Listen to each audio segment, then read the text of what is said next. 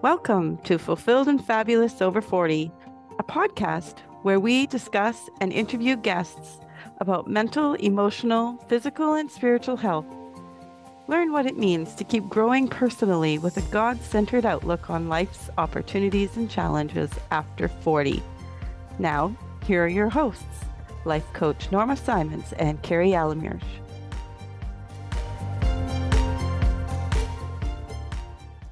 We're talking about well-being today. It's part of our overall well-being.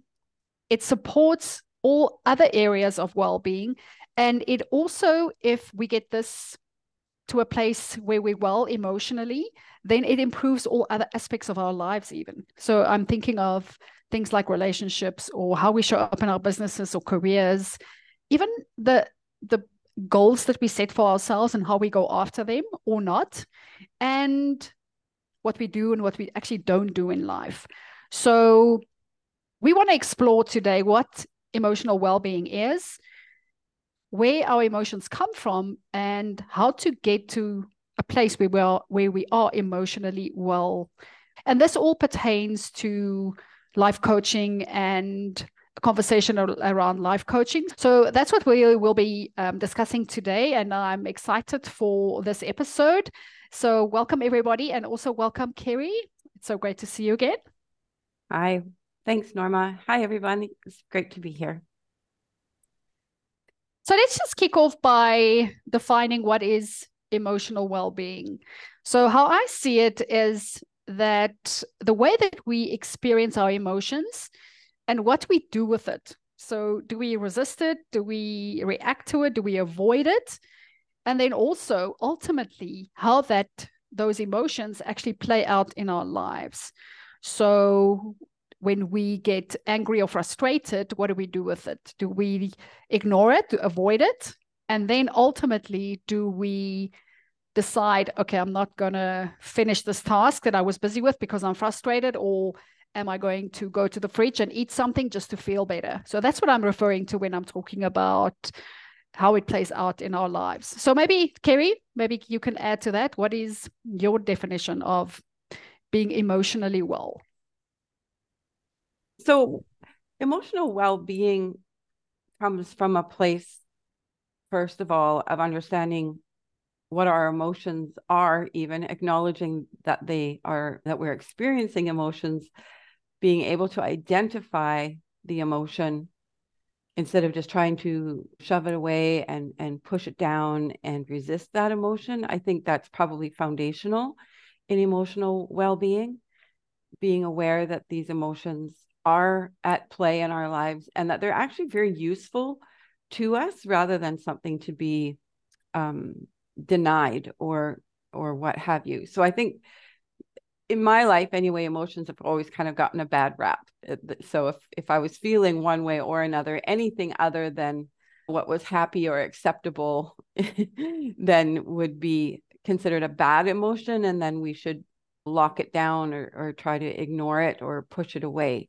And so I think emotional wellness is not possible really in that case when we're really truly denying the emotion that we're feeling, but rather being able to look at it, accept that it's there, and then deciding how you're going to respond to that emotion. So for me, just noting that I'm not out of control when I feel an emotion, I still have a choice as to whether I act out in a certain way or not. I can choose that piece. And so I think that's really where the emotional well-being, in my mind, that's what's really important about, the well-being of a human and understanding their own emotions. Carrie, you touched on something so interesting. You spoke about bad emotions. And I think if we are emotionally well, then we will accept all emotions. So even those ones that we label bad or good. And I think there is no such thing as bad or good emotions. We were given this whole buffet of emotions. And I think if we don't experience them, if we label them as good and bad, then we only are going to sort of invite the ones that we like feeling. But those that we don't like feeling is also so necessary. Think of an emotion like courage, for instance, or commitment or determination. That doesn't always feel good. It sometimes feel a bit, if I think for myself, it sometimes feels, it's like in your chest, and it feels like maybe your heart's a bit racing a little bit, but it's also necessary to get to where we want to be in life. So maybe can you touch a little bit on like good and bad emotions and how we label them and how that can actually make us avoid certain emotions and go after other emotions that we think is good, and then we're missing out on that part of life? Yeah, I love that you asked that question. I think that we have traditionally been taught certain thoughts about our emotions that maybe are inaccurate or even are untrue, in that we feel that it is wrong to be angry. And I would suggest that being angry is, like you said, one of these emotions that are part of the many emotions that we've been given. And we have a choice what we do with our anger. And so we don't want to act out from that emotion of anger, but the fact that it comes up and we sense it in our bodies is actually a really good indicator to us about what's happening in our mind at the time, what's happening in our brain. And so it helps us to say, oh, I'm feeling really angry. I wonder what is that pointing to? What was the thought that created this emotion for me? And we always have a choice about how we respond to our emotions, and that our emotions, I believe part of emotional wellness is not allowing our emotions to run our lives, but instead to be a help to us, a tool for us to understand more deeply what we're thinking. And I'd even like to go back to what we're thinking. We often think comes from something, a circumstance in our life. But truly, again, the thought is a choice, right? The thinking about a circumstance creates an emotion for us. And so if we understand this sort of, I'm going to call it a chain of events, circumstance, we have a thought, then we have a feeling. If we can understand that, then we can choose that next line, or that next part of this chain would be the actions that we take from this place. And so emotional wellness, I think, is a part of understanding all of that and allowing the emotion, not acting out on it in a way that's, that maybe would be inappropriate, but rather just allowing it to be there. And I think we're probably going to get into this idea of processing emotions. And part of that is just allowing it to be there. What we've been taught is that it's wrong to be angry or mad, or it's wrong to, whatever the emotion is, feel sad. And so we try to push it down and ignore it. And we tell ourselves, we have a thought that then is, I shouldn't feel this way, or it's bad to feel this way. And then there's shame, usually as an emotion that comes on top of, we're angry and now we're ashamed, and we're just creating this really unhealthy emotional state for ourselves.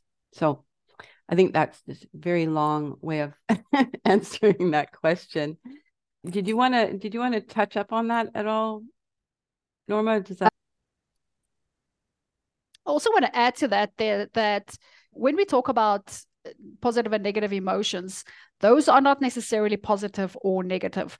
It just means the positive ones are normally the ones that we like feeling, like the happy or elated or excited or encouraged or inspired, versus the negative ones that we don't like feeling. So those are the ones that is like the courage I mentioned earlier, or the frustration or the commitment, those type of emotions. So we use emotions and feelings, we'll be using interchangeably during this conversation. So Kerry, how will your process look like if you say to someone to process emotions, not to put them down or avoid or resist, but to process it? And one of the things that's really important about our emotions, and once we're starting to notice them and identify them and even experience them as maybe positive and negative for ourselves, is to allow that emotion to be there without trying to deny that we're actually experiencing it. So I think this becomes part of the process of allowing and processing the emotion. Otherwise, we are really rejecting a part of ourselves and saying it either doesn't exist or it shouldn't be there. And that creates a bit of a problem for us in our mind, right? Psychologically, we're all of a sudden now wrestling with ourselves about the reality of what we're actually feeling. And so instead, if we would allow the emotion to be there and say, I see you there, right? Anger or frustration, I can recognize that's how this feels in my body. There's actually a vibration that's happening here. And I know this, I'm familiar with it. It's okay. I don't have to fight it. I can just let it be there. I think that is when we can start doing things from a place of courage. Like you said, with that emotion, we recognize it, it's familiar, and we actually use it. And we know, I feel this way because I'm doing something new and something that requires bravery or something like that, a new a technique or something. And so there's this kind of this agreement that happens between our body and our mind and our emotions, where we're willing to keep moving forward, even though that feeling is there.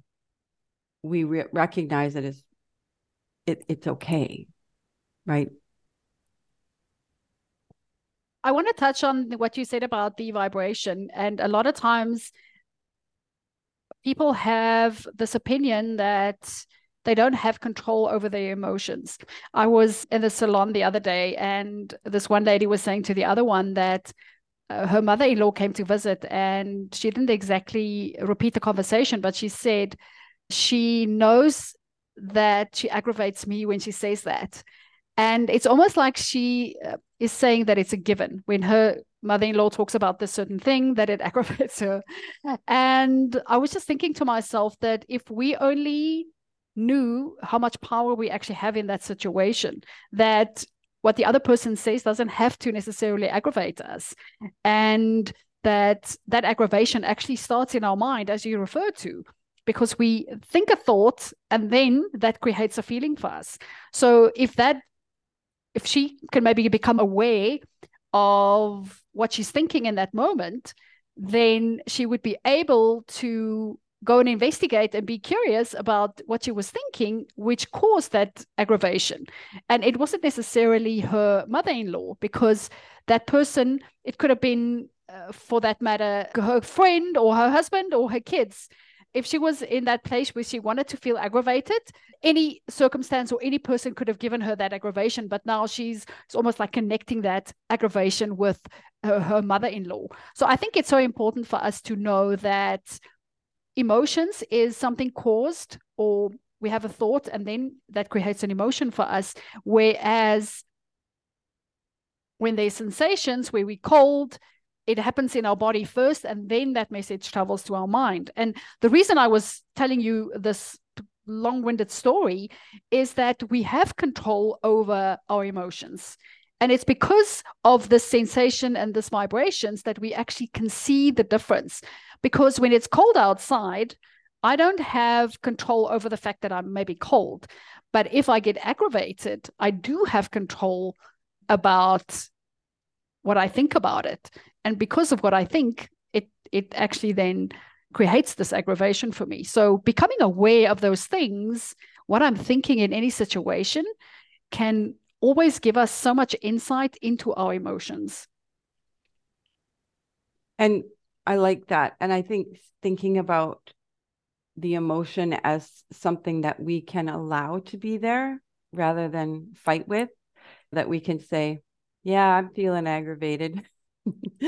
And I can still choose my words carefully. I can even express that I'm aggravated if I want to. But what's really more important than any of that is that we don't tell ourselves this story about how you're evil or bad because you're feeling aggravated.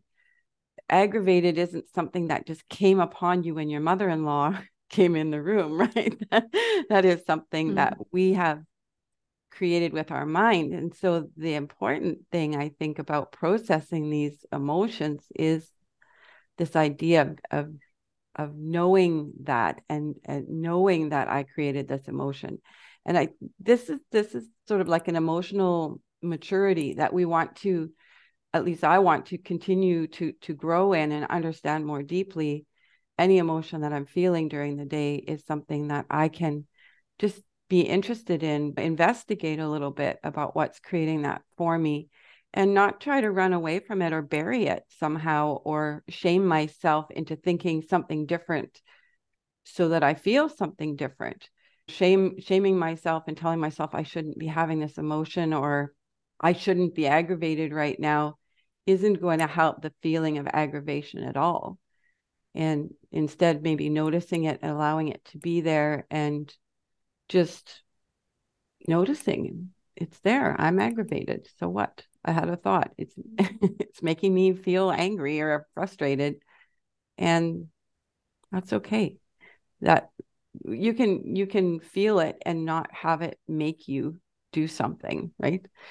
I think that's what we think. We think the emotion makes us take certain actions, and then that's the piece where we're out of control, and we're giving a lot of our control away when we say that the emotion came on us, we couldn't help it, it was just something that happened, or that now I acted out a certain way because of the emotion. I had no control. I think we're really robbing ourselves of an opportunity for growth and maturity. Yes, and I think if we look at our goals as well, a lot of times when, for instance, growing a business or setting big goals for ourselves, it takes us to feel all those uncomfortable emotions. And if we are going to keep avoiding certain emotions, then we're actually going to stop taking action towards things we really want in our lives. Because if we want to become a better spouse or a better friend, or we want to start building a business, or we set really big goals for ourselves, it is inevitable for us to feel at times maybe frustration, or feel feelings like failure, or feel we didn't make the mark, or we feel maybe unmotivated, or we feel discouraged, or we feel disappointed, or we feel humiliated at times. So if we are going to avoid and resist all of those emotions, then we are going to keep ourselves from working towards our goals.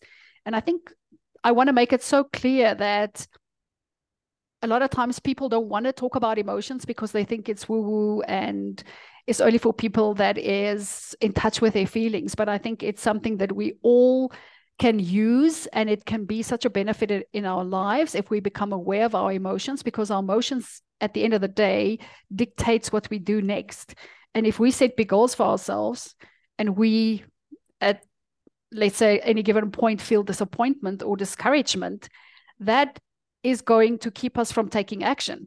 So instead of stopping ourselves from taking action, why not process it and deal with the emotion, see where it comes from, and then decide on purpose, what do we want to feel to get us closer to our goals? Okay, I was disappointed right now, but what can I do to get closer to my goal? I want to feel commitment. I want to feel confidence or certainty or whatever it is. And then, because we know we can control our emotions, because of what I said earlier, our emotions are created by our thinking, then we are in a position to change the story we tell ourselves so that we can feel a different emotion, like inspired or motivated or committed, and then we can actually move forward. Yeah, the idea that our thoughts are optional is such a fantastic thought for me. I think relating to what you've just said here now is that you were saying then we could choose another thought, or we could look at how I want to feel a certain feeling. What would I need to be thinking in order to feel that? And I just love this idea of, talk about, first of all, recognizing and understanding where these emotions are coming from. And so contributing to our emotional well-being, but now actually using that as a tool in our lives to say, okay, well, if this is true, then how can I use my thoughts to create an emotion that I actually know will help me move forward? And so I love that, the reverse engineer really of the situation in our lives, and start seeing that you can create a life for yourself that you absolutely love. And you're not victim to the circumstances. You are not victim to even the emotions, because now you are recognizing, how this works, and then being able to use it in a way that helps you to serve others, that helps you to choose a mature response and thought over one that is more reactional and felt so out of control before. I just love that aspect of, and that's probably what sold me on my own, life coaching, and that the whole thing is just beautiful. And I think it's not even to say that we have to be so positive all the time. I think also recognizing that our thoughts can sometimes maybe not move us forward, but I think that awareness is so key, because we get curious about our thinking. And if I have a thought like, I'm not a person that can do things like this, is a thought that comes up quite often that I hear. Those thoughts isn't necessarily something that we can just change in an instant. We could just get curious about it and sort of like start digging deeper and asking why and why and why, until we get to the bottom of that thinking. And then we can actually get to the truth of it. Because like very surface level, it sounds to me like I'm a person that can't do that. But if I dig a little bit deeper, it might be a belief that, or something that I've heard someone say, and I just adopted that as my own belief, but it's not even true. So getting curious and having that awareness is so key, and not just to change the thought into something positive, but really go and investigating and finding the truth, and keep asking yourself those questions until you get to the bottom of the thought that actually doesn't create emotions that drive us forward. Yeah, I think so often in life coaching, we will encourage people to do this work and to be looking for perhaps emotions that we generally think of as positive emotions, as ways of motivating ourselves forward. And I love that idea. I think doing things from the perspective of, or from the emotion of fun and adventure and all of those things, curious, they're really a what we call a positive way of pursuing our goals and creating outcomes for ourselves. But sometimes, just depending on who you are, sometimes a negative emotion is going to get you there too. I think one often, the happier, more what we call positive ones, can maybe get us there in a more rested or more relaxed sort of state, or something that's maybe more enjoyable to our nervous system. But I think sometimes even the negative emotions sitting there and just being there in the background, I just let it sit back there. He can just sit in the back seat and hang out there for a while, because it's not always a bad thing. Sometimes, yeah, it might come then that we are needing to use a little more what we would call willpower to create the result. And so that's why, we would rather do it from the fun aspect or the curious aspect, but sometimes it just gets the job done, right? And it, whatever that is, it drives us forward. And so I would probably question that further in a coaching session about why we choose the negative over the positive emotion.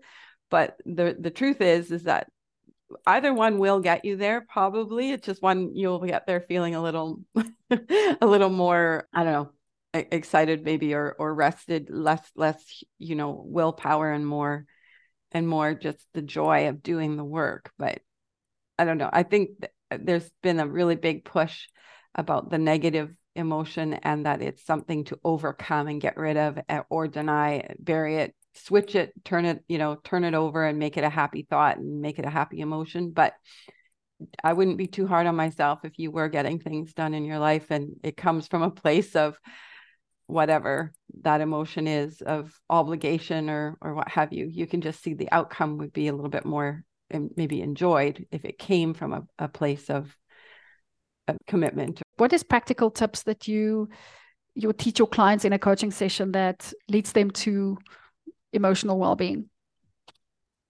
I think the knowledge of where our emotions come from is always the key, and understanding that we can choose our thoughts is key, and is just to show them, to teach this about where all of our emotions are coming from, recognizing that there isn't something mysterious really about the emotion, except, of course, identifying what was the thought that created it. The emotions don't come from outside of ourselves and are like forced upon us. And so I think some people will say that, they woke up in the morning and they just felt a certain way. And I can promise you that there was a thought that came to your mind, or that you're so used to replaying in your mind the minute you wake up, that we just didn't notice the thought. But the truth is, emotions don't just fall on us and overtake us. They are created by us. And I think if there's anything that we could share with our listeners today, the power of recognizing that and understanding that we are choosing our emotions, or we're experiencing our emotions based on our thoughts, I think is a game changer. I think that's what I would tell somebody if they really wanted to know, in certain terms, what's happening and how they can begin to feel better emotionally, is to notice that one truth. Yes, and I just want to add to that obviously we want to take responsibility for our feelings, and we know, based on what you just said, that we create the way we feel. And I think what is quite helpful is that we can't control others or the world out there, and we can control the way that we feel because of our thinking. So instead of spending so much time looking outwards, looking what others are doing and what they're doing wrong and how we want things to change so we can feel better, I think spending that time and energy and intention rather on how can I change? How can I see this situation differently? And it's not a question of me needing to change for the world. It's I want to change so I can feel better. We're not doing the work to make the world feel better. We do the work to make ourselves feel better. So I think that's just like my closing thoughts on emotional well-being, and that we can also, and you've already mentioned it, the story we tell ourselves, it can either be this hurtful story or it can be a helpful story. So we hear anyway, we think anyway. Why not choose the story that helps us, that's helpful, and that drives us forward, driving us to reach all of our goals and have an intentional life and be fulfilled and have a satisfying life where we fulfill our purpose. When we realize exactly what you're saying there, when we realize this, when we realize that our emotions are being created by our thoughts, we also then know that that is true for other people as well. And so when we do hear people saying things, like you said, the circumstance, often we cannot change what people are saying or what they're doing, and we can see what's happening. But when we know that what they're doing and what they're thinking and saying is coming from their own thoughts and their own emotions, we can start to be more curious also about them. Even if they're incredibly frustrated or angry with us, we don't have to feel anything that we don't want to feel about that, but we can start to think about them. And you know what I mean? Like, I think you said it's for us, and it's so that we feel better. And you're right. And when we feel better, we are then able to look outside of ourselves and see that we're safe, we're safe and we're secure with ourselves, with our emotions and our thoughts. What is happening for this other person that they are feeling so angry, or that they're feeling the way they are, and that they're showing up the way they are? Then we are now engaging in relationship from a very emotionally stable and mature place. Well, knowing and understanding where our emotions come from, and being willing to recognize both the opportunity and the responsibility that I have to mature emotionally or to experience emotional well-being, is very powerful in a person's life. I commend anybody who's willing to seek help to do so. If you are struggling with understanding this process or this method, or you want to look into it further, I'm of course going to recommend to you that you find yourself a life coach, somebody who can work through these details with you. Speak to a counselor, perhaps, who you know would be able to discuss this further, or a mentor, maybe from a church. Read some books. Keep listening to the podcast, because Norma and I love to discuss these topics, and I think you're going to glean so much information from and be able to apply so much of what we're teaching here on the podcast. So for any of you who are willing to do the work and to look into this further, I commend you for that. Often we're willing to receive help in so many other ways, both for physical health and wellness, and other ways. We'll do things for the outside, but we don't really understand why we're feeling the way we do inside. And so I would encourage you that this is really the same sort of thing. Maybe if we would spend as much time, or even half the time that we spend on worrying about our physical appearance, on spending that, thinking more about and working on what is helping us and what is hurting us in our own thought life and our emotions, would be to our benefit and be a part of us really growing and maturing emotionally. We want to thank you for joining us this week, and we are grateful for you for tuning in, and I trust that you'll have an amazing week. Goodbye, everyone. And that's a wrap for another empowering episode of Fulfilled and Fabulous Over 40. We hope you've enjoyed our candid conversations about navigating life over 40 and discovering what's next. It's never too late to chase your dreams and create the life you love. Don't forget to subscribe to our podcast and share it with other ladies who are on this incredible journey with you. So until next time, keep asking what's next, and let's continue to thrive together.